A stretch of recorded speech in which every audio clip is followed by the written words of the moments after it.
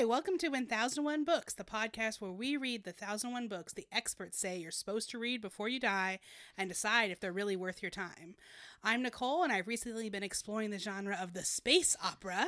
And I'm Chelsea, a lover of any fantasy novel with a strong female lead and a new mom who is still, probably forever, desperately searching for time to read.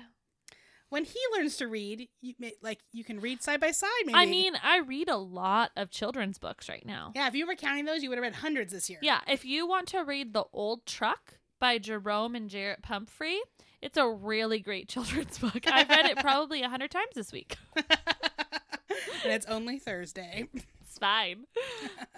Well, we're here to talk about our 69th book, but before we get into it, what else have you been reading lately? I've been reading a book called The Woman They Could Not Silence, and it is about, it's by Kate Moore. Yes. Yeah. It is about the woman who wrote Radium Girls. And I really liked Radium Girls, but I had to stop because it was too much, because Radium Girls graphic, was really graphic in the, way that those women's bodies were poisoned and fell apart, quite literally. But this one is really interesting because it's about the life of Elizabeth Packard, who was a women's rights advocate in the late 1800s, early 1900s, and she advocated for women who had been put in asylums because they were quote-unquote insane, but it was really just that they were outspoken. Oh, and so that sounds it's really good. And she was put in an asylum. And so it's really interesting. I've been reading it pretty slowly because it's pretty thick, but it's super good. Yeah, that's definitely on my to-read list. I loved Radium Girls. That sounds really good. Yeah. What about you? I recently read A Long Way to a Small Angry Planet by Becky Chambers. So this is one of the books that set off my space opera thing. And it's the beginning of a first book in a quartet of books all set in the same universe, but all could stand alone. Mm-hmm. And together as a unit, they won the Hugo. Oh, okay. A few years ago for Best Series. And it's so good. The first book, The Long Road to a Small Angry Planet, is about a bunch of people on a spaceship that are different species, humans, and then a bunch of different ones. And then they're it's kind of like basically like a bunch of Star Trek episodes. All these they're making a long journey across space and these adventures that happen along the way. And then the other books split off from it, and take a side character from the first book and give you more of their story. And they're so good. They're really lighthearted and fun, but the world is really well realized. Oh, cool. And my favorite one is the third book, which is called The Record of the Spaceborne Few. And in this universe, humanity, Earth is destroyed. So the rich people way in the past, Earth was destroyed. Mm-hmm. Humanity, the rich people go and make a colony on Mars, and everybody else is left on Earth, and they can't afford to go to Mars. So they build these giant homesteader ships that they're going to live on for generations, and thousands of people leave on Earth on these ships all together. They're called the Exodus Fleet, and they're just going out to space, and they don't even know if anybody else is out there, but they have nowhere else to go, and they can't stay on Earth because it's not habitable anymore. And so for generations, they just sailed out, and after 4 or 5 generations, they made contact with aliens. Mm-hmm. And so it's about now, that book is set 200 or 300 years after they've had contact with this existing galactic community or whatever, and it's about how humanity is the people are still living on those ships. They're just not traveling anymore.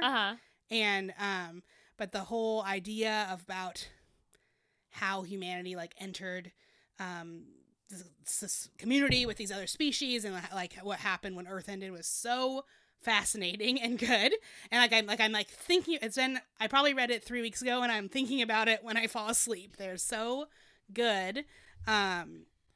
Yeah, I can't stop talking about them, and it's not one that I think many people I know would be into because it's very sci-fi. But I love them, and I want to explore this genre more because of it. Nice. But sadly, the author said she's not going to write anymore in this universe because she has new stuff to write, which would probably be good too. But I'm still sad about it. You're keep going. All right. Well, what did we actually read this week for the podcast? This week we read Steppenwolf by Herman Hesse, which I did not write down what year this came out. 1926, I think. Which came out in 1926, originally in German. 26 or 27, I think. Originally in German. And it's a pretty short one, just a little over 200 pages. If you could explain this book in one word, what would you say? I said hedonism, and I'll talk about why in a minute. And I said enlightenment. So that's great because they're totally opposite words. Our quick plot is that a middle-aged, depressed man rediscovers himself after meeting an unusual young woman. Yeah. And I guess let's talk about why we chose the words first. So I don't actually think that the character in the book is hedonistic, but I think that while he's trying to figure out what he wants, he spends a lot of time ruminating on like what he's doing to try and find pleasure. And there is a lot of like sex and drugs and things in that. I don't think though that it's just like pleasure for pleasure's sake, but it does, some of his acts, if they were taken out of context of his journey, would look very hedonistic. Yes. And I chose enlightenment because at the beginning of this book, there's an author's note that he wrote in the 60s, which is shortly before he died. The author died in the 60s. And he said, this is one of his most popular books. And in the 60s, it was picked up as like by the counterculture because of all these hedonistic things in it. But he thinks that people have profoundly misunderstood the book because they've latched onto the character and his, negative quality is his sadness, his disaffection with society. But actually the author believes the book is about healing. And so that's like the first page. And then I read the book and I had that in mind. And there's a deeply spiritual component to these books. And that's why I chose the word enlightenment. And, when we had this book as the next book, I thought to myself, Chelsea's not going to like it because it's from the 1920s, and both of us have a tendency, but especially you, to not like books from the 1920s. And so I'm here to say that I loved this book. I loved it. I devoured it. I wrote things down. I journaled. It was a whole thing. So I'm curious to hear how you did feel about it in the end. I didn't hate it like I hate most 1920s books. Fair enough. I didn't love it. I would say I moderately enjoyed it. Okay. But that's good for me for a 1920s book. Well, let's talk about the plot a little bit more. So you've got this guy, Henry Haller, and he's 50-ish, and he's lives alone, and he's kind of lost all his connections in life, and he used to be a pretty famous intellectual, but he lost all of his support because he came out as anti-war in the between the wars Germany, and his wife left him. And he's depressed, and he's knows kind of in his heart that he's inching towards committing suicide. There's a lot about suicide in this book, so there's a lot of suicidal content warning as well. Yeah. And then he meets this woman who's younger than him, and Hermine. He calls her, interestingly enough, and I listened to it on audiobook, and he calls her Hermione. Oh, okay, Hermione. Which I was like, Hermione Granger, not like Hermione Granger. Yeah, and she's young, and she's a flapper, and she's and so she they connect, and they're not lovers, but she's gonna basically I'm gonna teach you how to live and teach you don't take any pleasure in life, and I'm gonna teach you to find pleasure in dancing and drinking and partying and just being a little bit lighter and not always just having deep intellectual thoughts about sad things.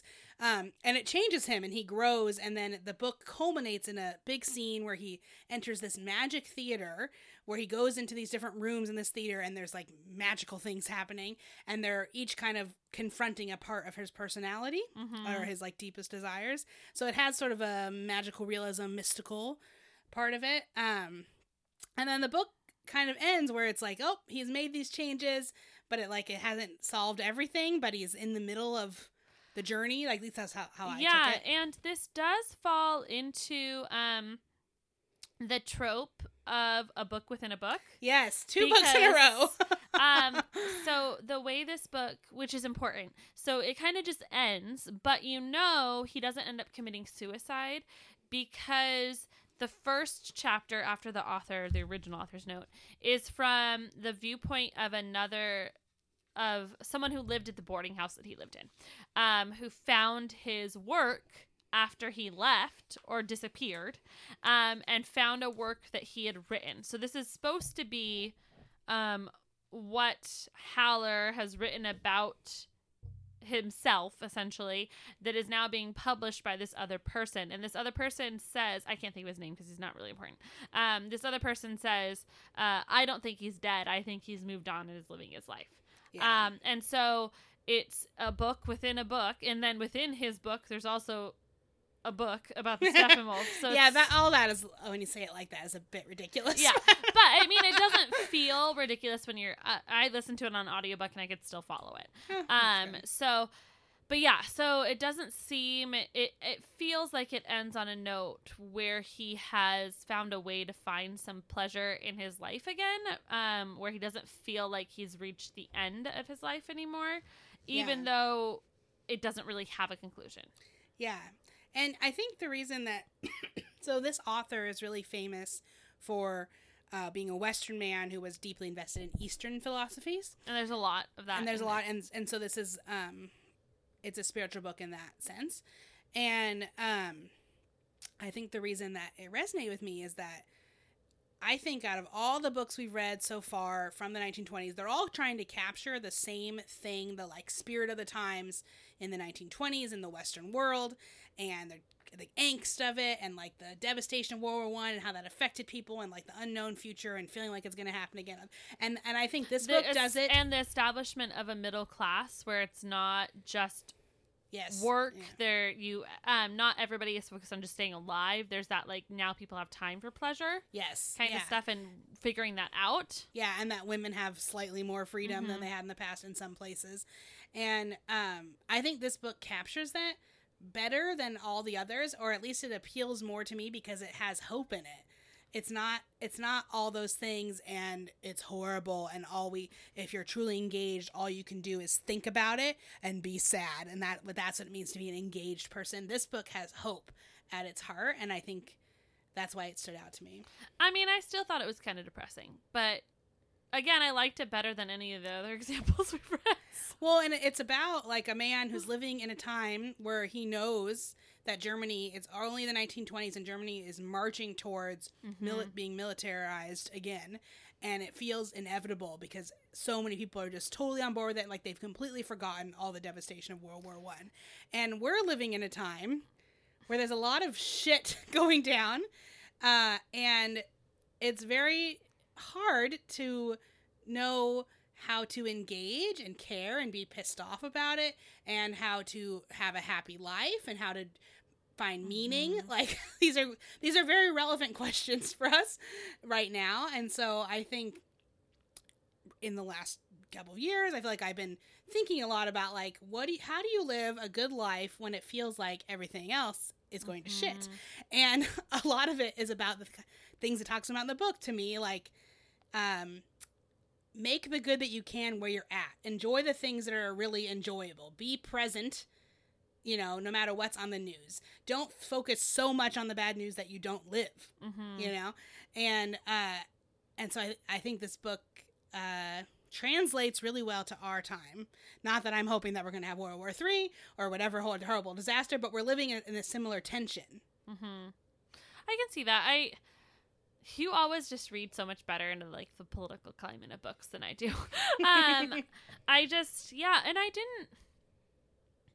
I will say, I didn't think that this book was as, I feel like a lot of 1920s books either try and be like this, like very, very fancy, or they try and appeal to like the lower section by like being very like vulgar in a way that is just like, it seems like they're doing it for show. Yes. And I didn't feel like this did either of those things, which was nice. I felt like it was making a point about what the 1920s probably felt like as an older person who had already lived life in the before and was now living life in the after of World War II or World War I, and what it was like to try and be finding a place, and how that would work. I also think this would be an interesting book to read when you're in your 50s and you feel like the majority of your life has maybe, especially back then, so maybe now would be like read it in your 60s, like the majority of your life has been lived, and what do you actually have the show for, and how do you find moments in that? But yeah, I think I found the like suicidal ideation stuff hard to read. It's not like triggering for me. Like, I'm not someone who sits with that like as something in my life, but like I don't know, it felt icky to me. I didn't enjoy that, which made that harder sections of the book. Yeah. But overall, I'm saying, like, I didn't hate it. Yeah. Yeah, I agree about this suicidal ideation stuff. It that didn't feel very real to me, like the way people really feel when they're thinking of committing suicide. I've never read a book that I think actually seems realistic about that. This feels a little bit like a fantastical version of it. The author in their foreword said that they think that one of the reasons that the book was misunderstood is because it was read often by young people, but really it should be read by people at his age, because he was writing it to grapple with what it meant to be middle-aged. And I think we're in like a weird in-between state where like we can get some of that, but not quite all of it yet. Yeah. Like, we're not in our early 20s trying to understand this book. Like, you know. Yeah. And so, yeah, I thought that was good. I do see how someone, which is why I chose the word hedonism, I do see how someone who is reading it just like on a surface level without an understanding of like how you might try and place yourself in the world, or how you might do things that are like solely for your pleasure, not because you're like just like I want to do whatever the fuck I want, but rather because you're trying to figure out how it is to feel pleasure again and how it is to feel alive again. But I do see, if you hadn't lived enough life to like have understood why that might be something that you need to do, how you could see this book as that. Yeah, totally. So that's why I chose that as the word. Totally. I have a couple of passages I wanted to talk about. This one is from the beginning part where the guy is like saying he found the manuscript. And at the very end of that, he's talking about how he interpreted what you're about to read. And he's saying that the main guy had told him this, that they were talking about the so-called horrors of the Middle Ages, and that these horrors were really non-existent. A man of the Middle Ages would detest the whole mode of our present-day life as something far more than horrible, far more than barbarous. Every year, every culture, every custom and tradition has its own character, its own weakness, and its own strength, its beauties and ugliness, and accepts certain sufferings as a matter of course, and puts up patiently with certain evils. Human life is reduced to real suffering, to hell, only when two ages and two cultures, two religions overlap. A man from the classical age who had to live in medieval times would suffocate miserably. So he's talking about how that generation between the wars was stuck between, the world was changing so quickly that they were stuck between two ideologies, two ways of living, and it made them all miserable. Yeah. And I think that explains a lot of the 1920s writing. Yes. Yeah, and that's what all those books are trying to capture. And I think it also plays to our modern times and the ways that like millennials are belittled in the like general press, you know, and made fun of, but it's not as to the extreme, I think, as that generation was, but we are like bridging the gap between like two very different types of being adults, which has been messy and complicated as a group. Yeah, I also you made me think of this because of that passage. This book talked a lot about like the idea of the Steppenwolf, which we didn't really touch on yet. Is just the title. Is the idea of like, because there is a little bit of magical realism, like in that pamphlet, it's talking about like a man who has like a wolf inside him, but it's really talking about like the duality and plurality just in general of us as humans. And I loved, there was a scene that I thought was so interesting where the main character, he saw someone he used to know from before he was like, had fallen from grace, essentially, and the man invited him to his house, and in the scene his internal monologue is about how like, oh, I saw him and I fake it, and I turned on this other part of myself, and I was like, yes, I'll come see you, and da da da da, and then he immediately turns it back off. And so it was saying, there was a quote, but I listened to it in audio, so I don't have it, but it's something about like how all humans are onions with infinite layers and infinite like personalities. And so I that is something I really actually did enjoy. Look, I enjoyed something in a 1920s book. Amazing. Was the conversations and ruminations about the multiplicity of the human experience and how like each person is actually different people depending on the situation. Yeah, and I feel like the way that was described, like how it feels to feel like you're faking it, and you like that was so realistic and so human, and I think that theme that he just thought, oh, I've got the good parts of me and the bad parts of me, the wolf, and that nobody can really be that, or you're not that all the time. You're who you are is not set in stone. Yeah, it's always in flux, and it depends on the situation. And you shouldn't be so hard on yourself, basically. That's a huge part of it. That ties into the next part I was going to read. And where he's talking to... They also refer a lot in the book to the immortals, basically, like people who've transcended this... people from the past who transcended this, like, daily struggle of, like, figuring out who you are. And it's a lot of philosophers and Eastern philosophers. Yes. And they're just talking about how... that person, the immortal that he's talking to, is talking about how the immortals like to joke around. You can't take yourself too seriously. Eternity is a mere moment, just long enough for a joke. Yeah. And I really love that. And it reminded me of some other books that we've read, that one, The Elegance of the Hedgehog, where there's a quote in that about how, like, oh, I'm having this eternal moment just sitting here making a cup of tea. Yeah. And it's the same kind of idea, you know, that our lives are both really silly and incredibly profound, and we rarely grasp the whole picture, and that's just part of it, you know, and it's like beautiful and messy. And the best thing we can do for ourselves is give ourselves a break and have a laugh about it. Yeah. Yeah, no,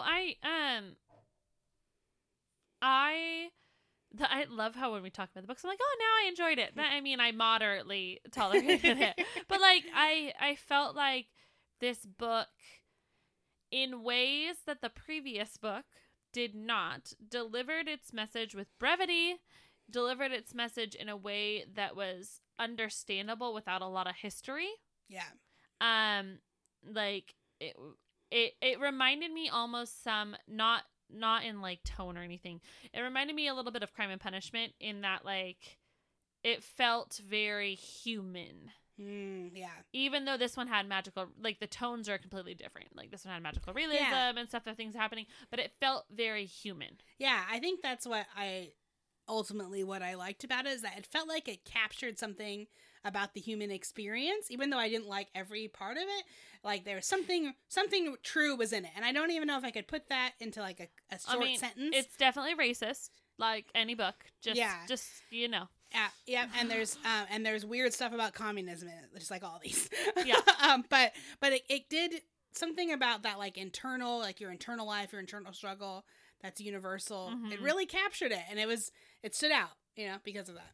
Yeah, and I think it is one that I would think about. Like, it ties in, well, yeah. Okay, hang on, let's decide. Do you think it belongs on the list?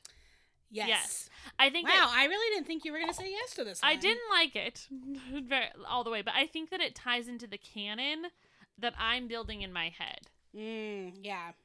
Where I think a lot of these books should be capturing something of the human experience that is universal, that, or not, maybe not completely universal, but that is relatable,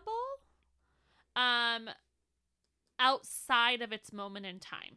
Yeah. Like, it maybe speaks to a moment in time, but it's relatable out of that moment in time. Or it speaks to a place, but it's relatable outside of that place. Yeah, that makes sense. That as a reason for it to be on the list. Yeah. I think, besides everything else I've said, I think I'm putting it on the list because out of all these 1920 books you read, obviously, like, we haven't liked a lot of them, or we haven't put them on our list. This, I think, captures the idea the best so far, and therefore it goes on the list for me. And could we just stop reading 1920s books? I found one I didn't absolutely hate. It seems like it's a decade where there was prolific publishing and a lot of books deemed as special and important, because a huge chunk of the 1001 seems to be from that era, and it's there's a lot of other decades out there. There's hundreds of years. Yes, hundreds of years to choose from. That's fine. So that's our review and thoughts about Steppenwolf. Yeah, we should choose another book. All right, our next book is called Malloy. Ahoy! That is very vague. Malloy. I do just think of rhyme. I just think of like a Irish guy saying ahoy for some reason. Yeah. So we will see what that brings. That's book number 70. Yeah, I'm excited. Yes. Until next time, you can email us at 1001bookspodcast or follow us on Litzy at 1001bookspodcast or you can look us up on other social media at 1001 Books Podcast. I'm going to say right now we're probably not updating it, but you should follow us anyway. All right, we'll see you next time. Until then, happy reading.